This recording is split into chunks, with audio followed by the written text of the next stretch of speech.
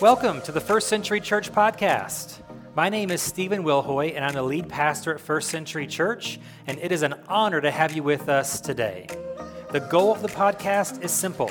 We want you to be encouraged, challenged, and inspired to go further in your faith than ever before. If you'd like more information about the church, you can visit our website, firstcenturykc.com. And if you happen to be in the Kansas City area anytime soon, we'd love to have you join us for one of our live gatherings to connect with you in person. Again, thanks for joining us today, and we hope that you enjoy today's message.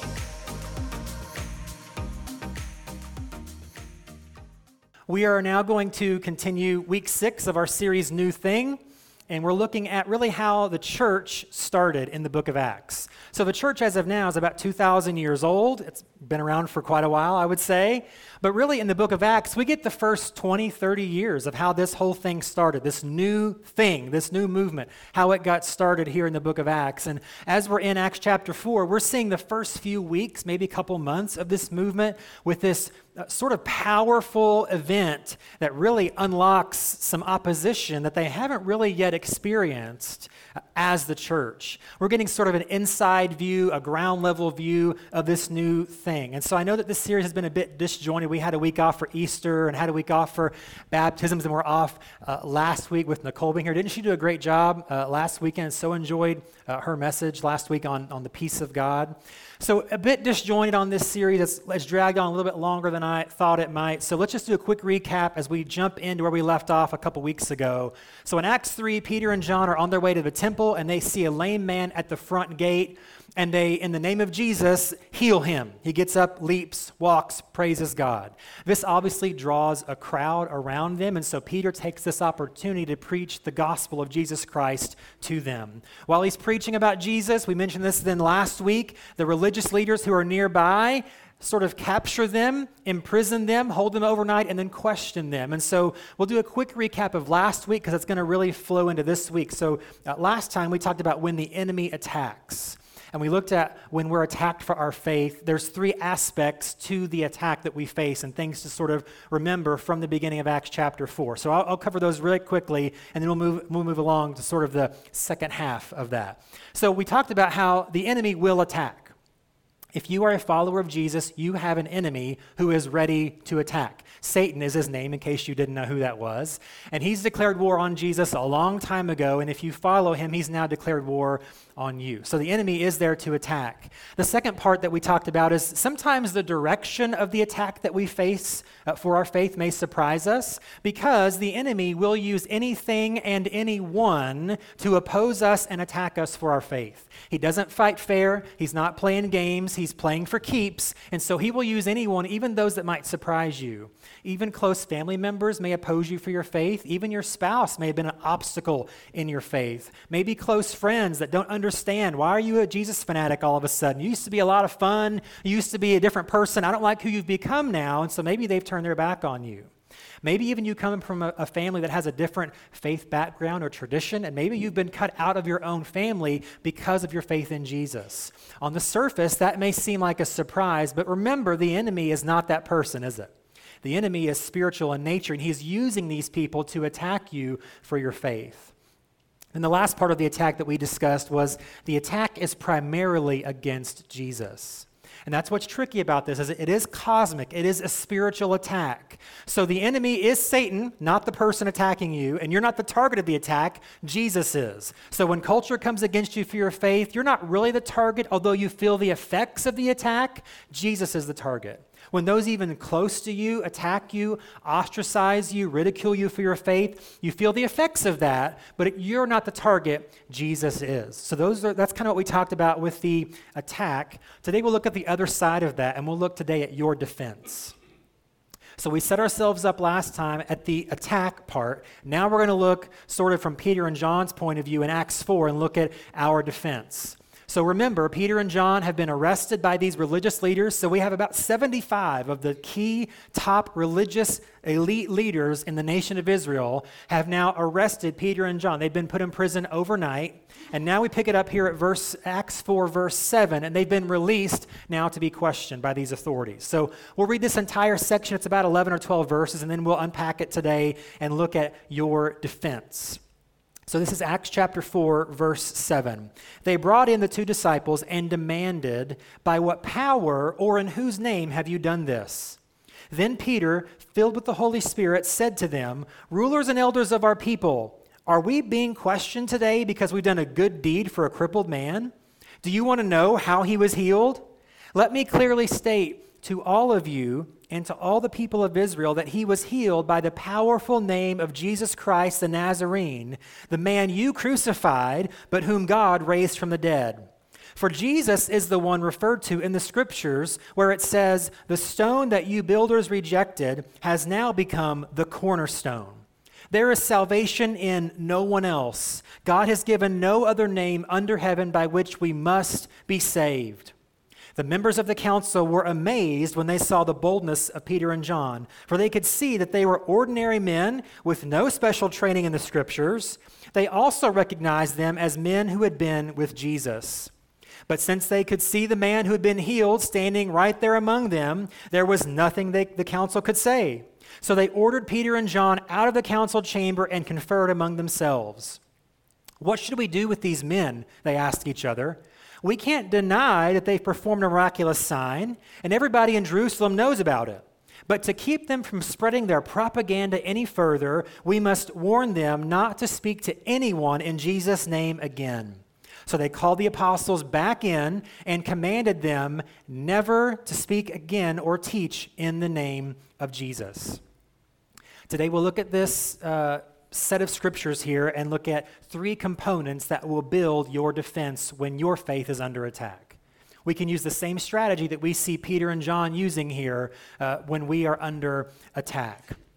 Here's the first component of your defense. All these are important. We'll spend most of our time on the first and second one, but this is a key.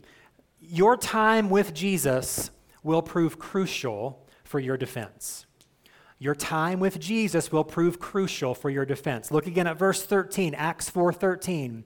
The members of the council were amazed when they saw the boldness of Peter and John, for they could see that they were ordinary men with no special training in the Scriptures, but they also recognized them as men who had been with Jesus. You know, for Peter and John and the other original followers, disciples of Jesus, on the surface, they took quite a risk to follow Jesus. Jesus said, "Come follow me." And what did they do? They left everything. They dropped everything. What they were in the middle of doing, they left their jobs, their careers, their only way of making money. They left their family. They left their security. They left what they knew, what was comfortable to them. They left it all on the spot in the moment to follow Jesus. And day after day, they were with Jesus. Can you imagine that experience that they had? Watching Jesus work, listening to him teach, even the things that aren't in Scripture that I wish were those moments with just them. What was he saying to them in those moments? Was he a good joke teller? I'm sure he was a great storyteller. I'm sure he told great jokes, like just between the 12 or 13 of them. They had a great time with him, day in, day out, watching, learning, listening, ministering with him. I mean, that's a master class of all master classes, spending time with Jesus. But these men are also human. So there, I'm sure, were times where they're thinking, did I just make a huge mistake? I left the only thing I know how to do, whatever that was, to follow this guy around the desert, traveling for how long? Did I really make a big mistake here? Is this worth the sacrifice? Is it worth the cost? Especially in moments where they met some opposition or they saw him meet up. They're like, whoa, I didn't know that I signed up for this. Like, I signed up for the loaves and fishes thing. I signed up to see the miracles. I signed up to hear the teaching, but I don't know about the persecution part, and he gets this a lot. I don't know if we really are made out for this. I don't know if we can do this or not. Sometimes they would maybe hear some strange things that Jesus said, and they're like, do I want to really be associated with that teaching? I don't know if I really want to be in the same group as this guy right now because he's getting some weird side-eye looks, and I don't like how that feels. So they, I'm sure, had those moments. But it's in this moment in Acts chapter 4 where Peter and John realize their time with Jesus was precious. It was not wasted time. It was training for what's happening to them right now. Their time with Jesus was crucial. And it's the same for us. If you're a follower of Jesus, you may question, is it worth the sacrifice? Is it worth the cost? I don't know if I'm completely bought into all that means. I didn't know I was gonna face this. I didn't know this person was gonna treat me this way now. I didn't know the culture was gonna turn their back on me like I'm a knuckle dragger. I didn't realize that. But your time with Jesus, when those moments come, will prove crucial. Let me give you a couple quotes to look at and think about here this week. So Brother Lawrence, he was a 16th century French monk, and he wrote a couple of classic works, short works. One of them is Spiritual Maxims. And in that book, he says this. He says, that practice, which is alike the most holy, the most general, and the most needful in the spiritual life, is the practice of the presence of God. It is the schooling of the soul to find its joy in his divine companionship, holding with him at all times and at every moment. When you go back to Acts chapter 4, what did Peter and John lack? Training, education. The leaders looked at them and said, they're just ordinary, simple fishermen. Like they couldn't even graduate from rabbi school as teenagers. Like these guys don't know the scriptures like we do, and yet they're trying to teach the people. They're trying to teach us, right? That's what they lacked, but what did they have? They had time with Jesus. It's the same thing when you go back to the actual miracle in Acts chapter 3. What did they lack? Silver and gold we don't have, but what did they have? The power in the name of Jesus to say, get up and walk, and he did. Same thing in Acts 4. What did they lack? Education, training, formal training. What did they have? Time with Jesus. And that's what stood out to the religious leaders. That's what they noticed. They said, they've clearly been with this Jesus fella. They're just like him. And that's really where this term really Christian came from. It was a slam. It was not a positive thing. It's like now, yeah, I'm a Christian. I'm bold about it. That was not the case in their day. It was a slam against them, a little Christ. It was an insult because they're just like him because they've been with him. They've spent time with him. Time with Jesus cannot be overstated. Time with Jesus is never wasted time. Another quote here from Jerry Bridges. We studied his book back last year in our small group study. He wrote this about this time with Jesus. He says, perhaps we should stop talking about being faithful to have a quiet time with God each day as if we were doing something to earn a reward. It would be better to talk about the privilege of spending time with the God of the universe and the importance for our own sake of being consistent in that practice. This is the purpose of personal time with Jesus. It's not to check a box. I did my Christian thing today. It's not to fulfill an obligation. It's not so I can feel good about my spiritual maturity. I can brag, I prayed, I had my quiet time today, and it was 3.5 hours this time. That's not the point of this time with Jesus. It's just that we need it. I need it. You need it. Because just day to day we need it, but especially when the pressure's on in certain moments, when opposition comes hot and heavy at certain times, when our faith is being tested, our time with Jesus will prove crucial. It will prove crucial. But there is a difference here. Let me just say this for just a second. There is a difference between knowing about Jesus and spending time with him. So here's what 1 Corinthians 8 says. This is Paul writing, 1 Corinthians 8, 1 through 3. The context here is about eating food that's been sacrificed to idols, okay? So he says this, now concerning food offered to idols, we know that all of us possess knowledge. Here's what he says, though. This knowledge puffs up, but love builds up. If anyone imagines that he knows something, he does not yet know as he ought to know. But if anyone loves God, he is known by God. So also, my time with Jesus is not just to gain information about the Bible or scripture memorization is great, but it's not just so I have 75 scriptures memorized just because. It's not information, it's transformation. It's not just knowledge or education, and I'm a big proponent of education, okay? I have a college degree. I read all the time. I get made fun of. Even this last week, I got made fun of because I had 2 big stacks of books I'm trying to work through on my nightstand. And Kim's like, what is that? And I'm like, I'm working on it. I'm chipping away. I'm getting there, And so I'm not saying that knowledge is bad. I'm just saying knowledge alone is not enough. Knowing about Jesus is not the same as knowing him through spending time with him. And Peter and John show us that very thing here in Acts chapter 3. To really combine it with the first quote from Brother Lawrence, it's not the schooling of the mind, it's the schooling of the soul. It's not just what I know, but what I believe. It's a deep down core belief. It's who I am. Spending time with Jesus helped me to figure that out and be strengthened in that. We need that time with Jesus. And maybe I know I need time with Jesus. I know I need to spend time with him. I just don't have the time to do it. Like, I've tried this method, I've tried this time of day, I've tried this length, and I just can't make it happen. Well, let me give you some advice from Martin Luther, the great reformer. He said this. He said, I have so many things to do today, I dare not ignore my time with God. So he didn't have the time, right? He's literally making a brand new sect of a religion. Like, he doesn't have a lot of time in the day, but he had enough time. He said, I have so many things to do, I can't neglect time with God today.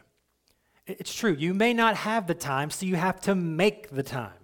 And I'm talking to me too. Like, we're all busy. We've all got things going on, but we've got to find that time in there. We need it. Again, on a regular basis, but especially in those moments where the pressure's on, and people are in your face, and things are being said about you, things are being emailed and texted about you, things are coming against you, the enemy's working overtime to discourage you in your faith. That's where the time with Jesus will have proven crucial. You may not have the time, but let's make the time. Let's not ignore that pocket of time, but let's not push that aside. Let's find something else to replace, even if it's a few minutes. That's why it's a spiritual discipline, right? Time with him is a discipline. I dedicate this time because I know it's time well spent. I spend time with Jesus because I know it's going to have a positive effect. And what you're going to find over time is the more that you regularly do it, the more you're going to want to do it. You are going to have days where you don't feel like it. You are going to have days where it's like, I'm not really into it. But the more that you build that habit and that discipline, more often you will find the want to want to. And I'm in the same boat of everybody else here, okay? This is an area where I've got room to grow. I can mature in this area. I've got to be better about being more disciplined to spend more time in this area. So we're all here in this together. But before we move on, why is it so important, though, that we do this? I got one more quote, and it's from an odd source. His name is Rick Rubin. He's a famous music producer. I read this a few weeks ago in this book called The Creative Act. He said this: when you get squeezed, whatever comes out is what's inside you. Now, he meant that in terms of creating art or music. So if you're an R&B artist, that's what's inside of you, so that's what comes out. If you're a painter and you love painting landscapes, that's what's going to come out because that's what's inside of you. I read that and thought of Acts chapter 4. When Peter and John are squeezed, what came out? Jesus, because they'd spent time with him. So when I get squeezed, I want Jesus to come out because I've spent time with him. I want faith to come out because I've been energized by spending time with Jesus. If I haven't spent that time, you know what's going to come out when I'm squeezed? Probably fear, maybe anger at the person opposing me. Really unhealthy, unhelpful things will come out because that's what I'm filled with. If I'm not filled with Jesus, other things are going to come out. Or worst of all, when I get squeezed, it's like an empty, can of Pepsi. Nothing comes out. I just get crushed from the pressure. That's maybe the worst thing of all. So we need to spend this time with Jesus so that when we're squeezed, that's what comes out. That's part of our defense, is this crucial time with Jesus. The second component of our defense is the second thing that we see here in Acts chapter 4, is that the Holy Spirit is with you. You spent time with Jesus, it's crucial, and in that moment, the Holy Spirit is with you. The first part of verse 8, it says, "Then Peter, filled with the Holy Spirit, said to them," and he gives a speech that we'll talk about in a minute. There's a story in the Old Testament. It's 2 Kings chapter 6, if you want to look it up. The prophet Elisha, he is chased down by the king of the country of Aram. And he's chasing him down because every time the king has this plan, Elisha finds out and warns his people, and they thwart the plan. Every time. So he sends an army to find this one guy and his servant. And he says, find out where they are, capture them, bring them to me. We're going to end this thing once and for all. So one morning, Elisha's servant goes out the front door and sees an entire army of an entire nation surrounding where they're staying. And he, shuts the door and goes back in and says, we have a problem, okay? And what's the problem? Well, there's an entire army outside the door, and they're here for you. They're asking for you. And so Elisha prays a simple prayer for his servant. He says, Lord, open his eyes that he may see. When the servant goes back out, opens the door again, what does he see? He still sees the army surrounding them, but surrounding the army, he sees an army of chariots and horses of fire. His eyes were open to see. He thought they were outnumbered, outmanned, outgunned, but when he saw with eyes of faith, he saw God was with them. I think Peter has a very similar moment here in Acts chapter 4. Because remember, they are outnumbered 75 to 2. They are cornered, they are captured, they are prisoners of the elite religious leaders, really then the governmental leaders of the nation of Israel. They are outmanned, outnumbered, outgunned, and there is no way they can get out of this alive. There is no way they're going to leave the situation unscathed. Yet, Peter, filled with the Holy Spirit, speaks to them. He had this same kind of moment, I think, that Elisha's servant had in 2 Kings chapter 6. I also think Peter must have remembered the words of Jesus from maybe a few months earlier. Luke 21, 14 and 15, Jesus had said this to Peter and the other disciples. He said, so don't worry in advance about how to answer the charges against you, for I will give you the right words and such wisdom that none of your opponents will be able to reply or refute you. That's exactly what happens here in Acts chapter 4. Exactly what Jesus said would happen. When you're persecuted, when you're wrangled up, when you're captured, when your life's on the line, I will give you the words and the wisdom in that situation. Peter and John are definitely not alone, not outmanned, not outgunned.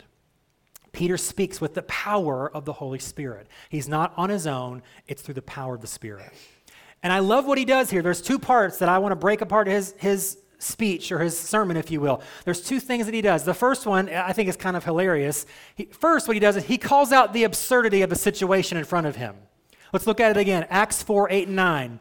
Then Peter, filled with the Holy Spirit, said to them, rulers and elders of our people, are we being questioned today because we've done a good deed for a crippled man? Do you want to know how he was healed? So what Peter says is, okay, let me just get this straight. Let me make sure I have the charges correct. We are under arrest. We are in chains. We are being threatened for healing someone. Did I get that right?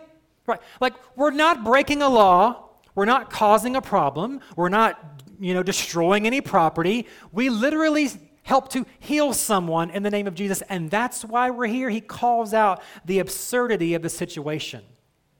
It kind of reminds me of a story in the life of Jesus. We'll look at two miracles from Jesus. This is the first one that sort of have a parallel here in Acts 4. So let's go to Matthew chapter 12 for just a second, because Jesus does the same thing. Again, this time that Peter had with Jesus, he's been taking mental notes this whole time. We thought he was just like messing around, putting his foot in his mouth, making a mess of himself. But no, he's actually watching and learning what Jesus did, and now he gets to put it into action. Matthew 12, let's look at verses 9 through 14.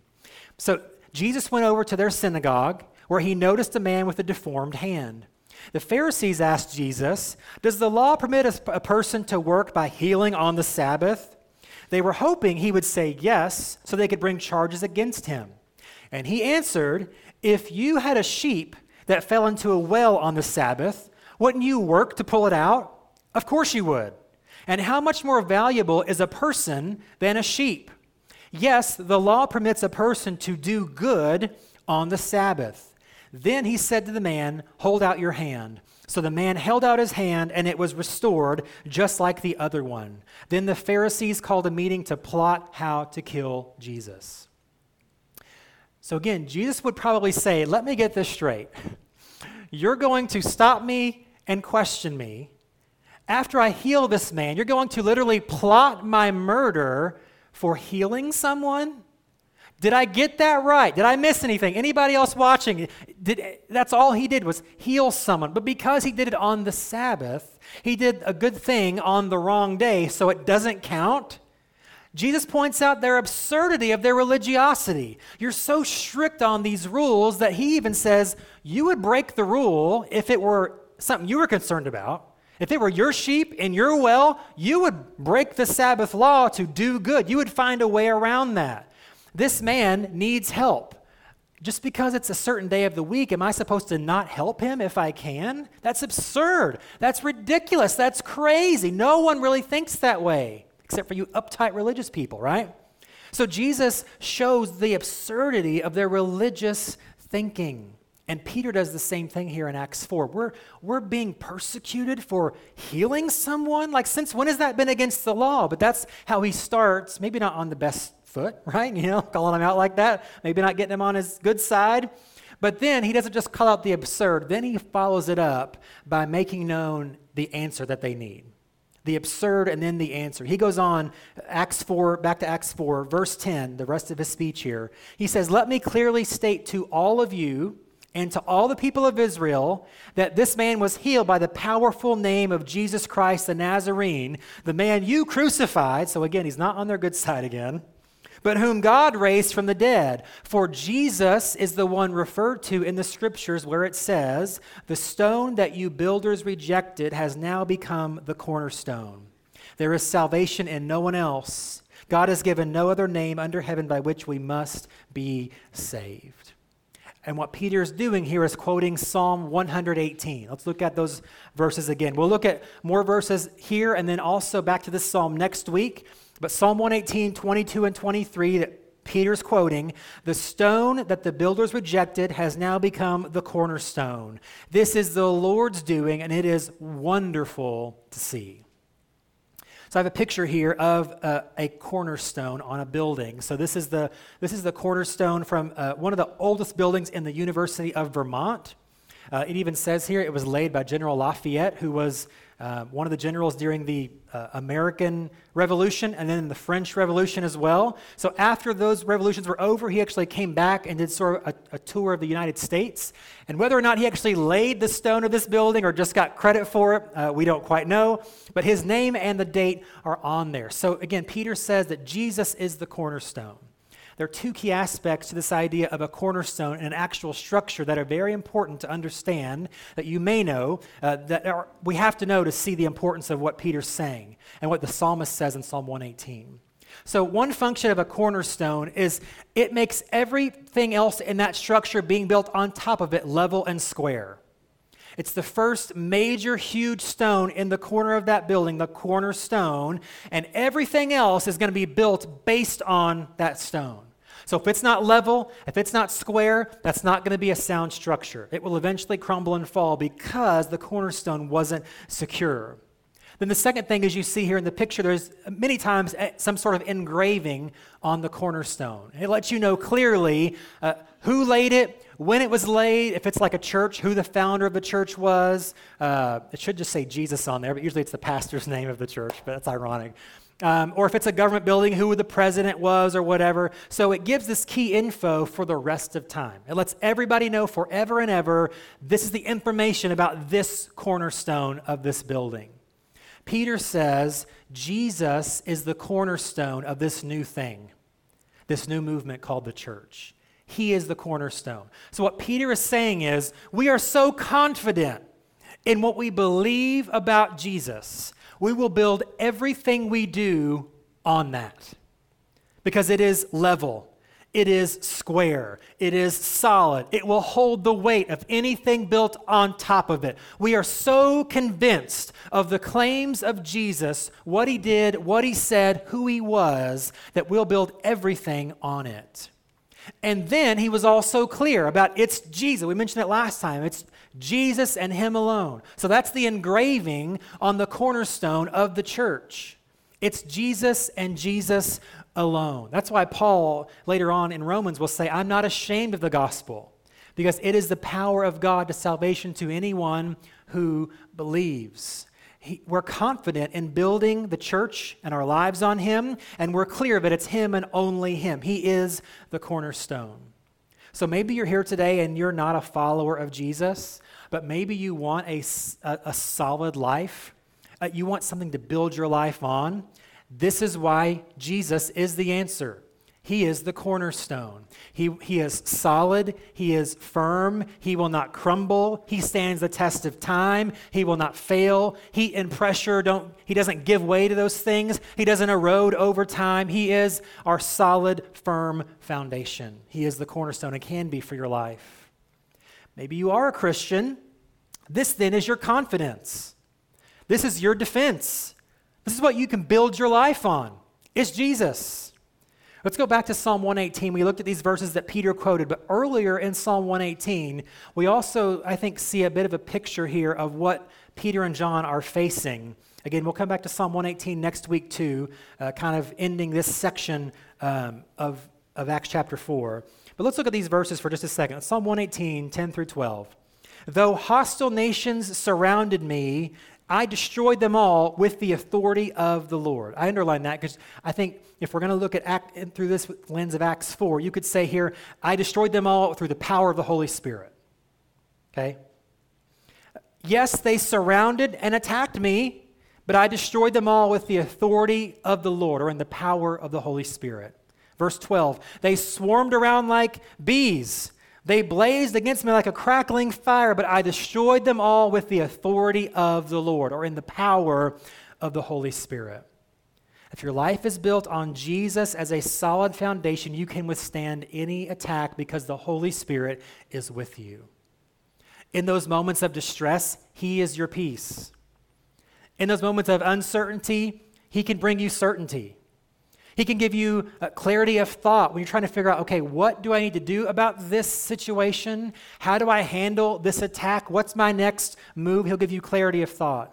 The Holy Spirit will give you confidence in your words, as he did to Peter here in Acts chapter 4. With the Holy Spirit, you can know you're never alone. You're never outmanned. You're never outgunned. You're never abandoned because the Holy Spirit is with you. He is your defense. Let's look quickly at the third component here of your defense, and that is simply the results will speak for themselves. There are two main irrefutable results that the religious leaders look at and say, we can't do anything with this. The first one's at the top, Acts 4, verse 4. We skipped it last week because we're coming back to it today. Here's the first result from this miracle, Acts 4:4. But many of the people who heard their message believed it, so the number of men who believed now totaled about 5,000. Now skip down to verse 14, and this is what the leaders also see as evidence, results. Since they could see the man who had been healed standing right there among them, there was nothing the council could say. So they ordered Peter and John out of the council chamber and conferred among themselves.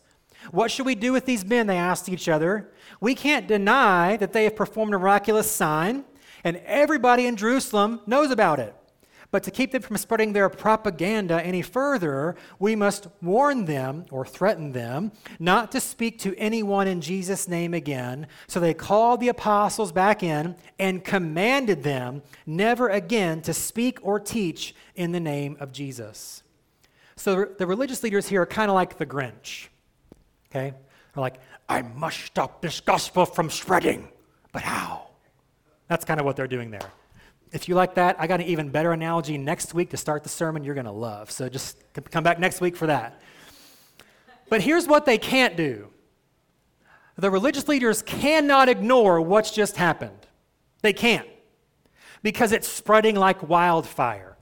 Every time Peter and John do something, thousands of people come to faith in Jesus. This is a rapidly growing threat to them. They cannot just sit by and watch it happen. They can't ignore it. But they also say they can't deny it. This man has been lame for over 40 years since birth. He's been sitting at this gate for decades, begging for alms. Everybody is now seeing him jumping, leaping, praising God. We can't deny that happened. We saw it, they saw it, it happened. So their only plan is we have to try to contain this. We got to work some magic. So you can maybe do some stuff, but you can't use that name. That name's off limits, okay? We're going to just call it propaganda. We're not going to give it any legitimacy. We're going to call it fake news. Okay, that's where that came from. It's Acts chapter 4. That's where fake news came from, all right? Then they say, well, we're going to threaten them.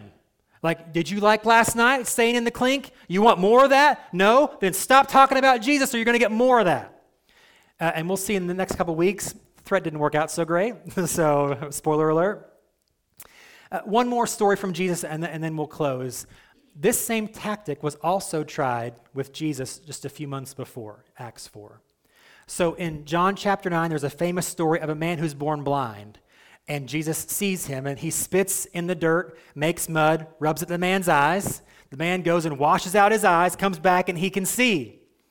Just like the lame man in Acts 4, the neighbors who know this blind man can now see him seeing things. And so they ask him, how did this happen? Who healed you? And he said, this man named Jesus. He spit in the dirt and rubbed mud in my eyes, and now I can see. So then the religious leaders hear about this, and they say, no. Jesus is not from God. Jesus did not perform this miracle. Right? He's not holy. Why? Same reason he did this on the Sabbath.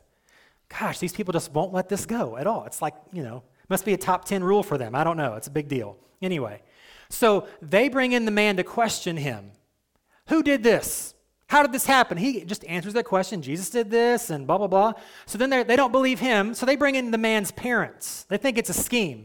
Well, he must not have really been blind. Maybe he could kind of sort of see, or maybe he's making it up, So they bring in his parents to question them about what happened, and they don't want anything to do with this. So they say, hey, he's an adult. Ask him. We're staying out of this. So here's what happens. Let's look at this. John 9:24, and then we'll close. It says, for the second time, they called in the man who had been blind, and told him, God should get the glory for this, because we know this man, Jesus, is a sinner. I don't know whether he's a sinner, the man replied, but I know this, I was blind, and now I can see. Skip down to verse 33, the very end of his testimony. If this man were not from God, he couldn't have done it. The results speak for themselves. The Pharisees in John 9, they try to discredit Jesus. They try to disbelieve him. They try to sow discord. They try to do the same thing in Acts 4. Don't do it. Don't talk about Jesus. We can't really ignore it, although we want to. We're going to try to discredit it. It's just, it's just fake news. But the results are there. They can't deny that's what happened, because power in Jesus' name healed this man. Peter has boldly proclaimed him as the cornerstone and way of salvation. Thousands believe. Signs, wonders, miracles are being done in Jesus' name. They can't deny it. The results speak for themselves. And so for you in your life, as you simply live your life of faith, the results of that will be your defense. You don't have to build a case. You don't have to get defensive. Just your life of faith is your defense. So when you say things like God will provide and then he does, that's your defense. Can't refute it, can't argue against it. When you say, look at the change that Jesus made in my life, and there are obvious evidences to that, no one can argue with that. That's your evidence, that's your proof, that's your defense. When you say things like Jesus can heal and then he heals, no one can do anything with that. They can't speak against that. The results will speak for themselves. When you live your life of commitment, no matter what comes your way, because you built your life on that foundation, people can't do a whole lot with that. That's your defense. When you don't just talk about a life of peace in Christ, but you live it out, that's your defense. You don't have to hire an attorney. You don't have to build a case. Just your life of faith is your defense. The power of Jesus being evident in your faith journey is all the proof and defense that you need. So, when you're facing attack for your faith in Jesus, don't neglect time with Jesus. It will prove crucial for you. When you're facing attack and it's hot and heavy and you're under pressure, just know that you're not alone. The Holy Spirit's with you. In that moment of difficulty, in that moment of fear and anxiety, he's with you. And know that your life of faith every day over time is your defense. The proof is in the pudding. The results speak for themselves. So if we take, I think, this three-pronged attack as our defense, we will see ourselves standing stronger than we thought we could, standing better than we ever imagined that we might, because our time with Jesus, through the power of the Spirit in our life of faith, is our defense. Let's pray. God, as we said a couple weeks ago, we're not out looking to make trouble. We're not trying really to ruffle feathers. But if we're followers of Jesus, our goal is just to live for him, to build our lives on the cornerstone, the firm foundation of who Jesus is. We are so convinced of his claims that he is the Messiah, that he is the Son of God, that he is the second person of the Trinity. He is God himself. We're so convinced of these truths, of his death, burial, resurrection, that we're going to build our lives on them. And so not everyone's going to understand that, or acknowledge that, or appreciate that, or support that. And so when we are attacked, may our time with Jesus be part of our defense. May we see the importance, the crucial importance of time spent with Jesus, not just learning about him, but spending time with him. May we know in those moments where we are being come against by so many people in so many directions, all at the same time we feel overwhelmed, we feel underprepared, we feel alone. Help us to know that the Holy Spirit is always with us. He will give us the courage to stand strong. He will give us the wisdom in what to do. He'll give us the faith to speak what we need to speak and when we need to speak it, and to act in a way that will bring honor and glory to Jesus. The Holy Spirit is always with us. And may we understand that day by day, our simple life of faith is our defense. It's all the proof we need. I'm not going to buckle. I'm not going to back down. I'm not going to give in. I'm not going to quit. I'm going to continue this life of faith, and that's all the defense that we need. You are our defender. You are our shield. You're our tower of safety and refuge. We don't have to defend ourselves. You fight for us. You are our defense. Our life of faith is all the proof and defense that we need. So God, help us in this life, day in, day out, to live that life as our defense. Thank you, Jesus, for this time that we've had together today. Thank you for this weekend. I pray a blessing upon all those here today, that we would leave empowered and encouraged to live this life of faith like never before. And I thank you for it in Jesus' name. Amen.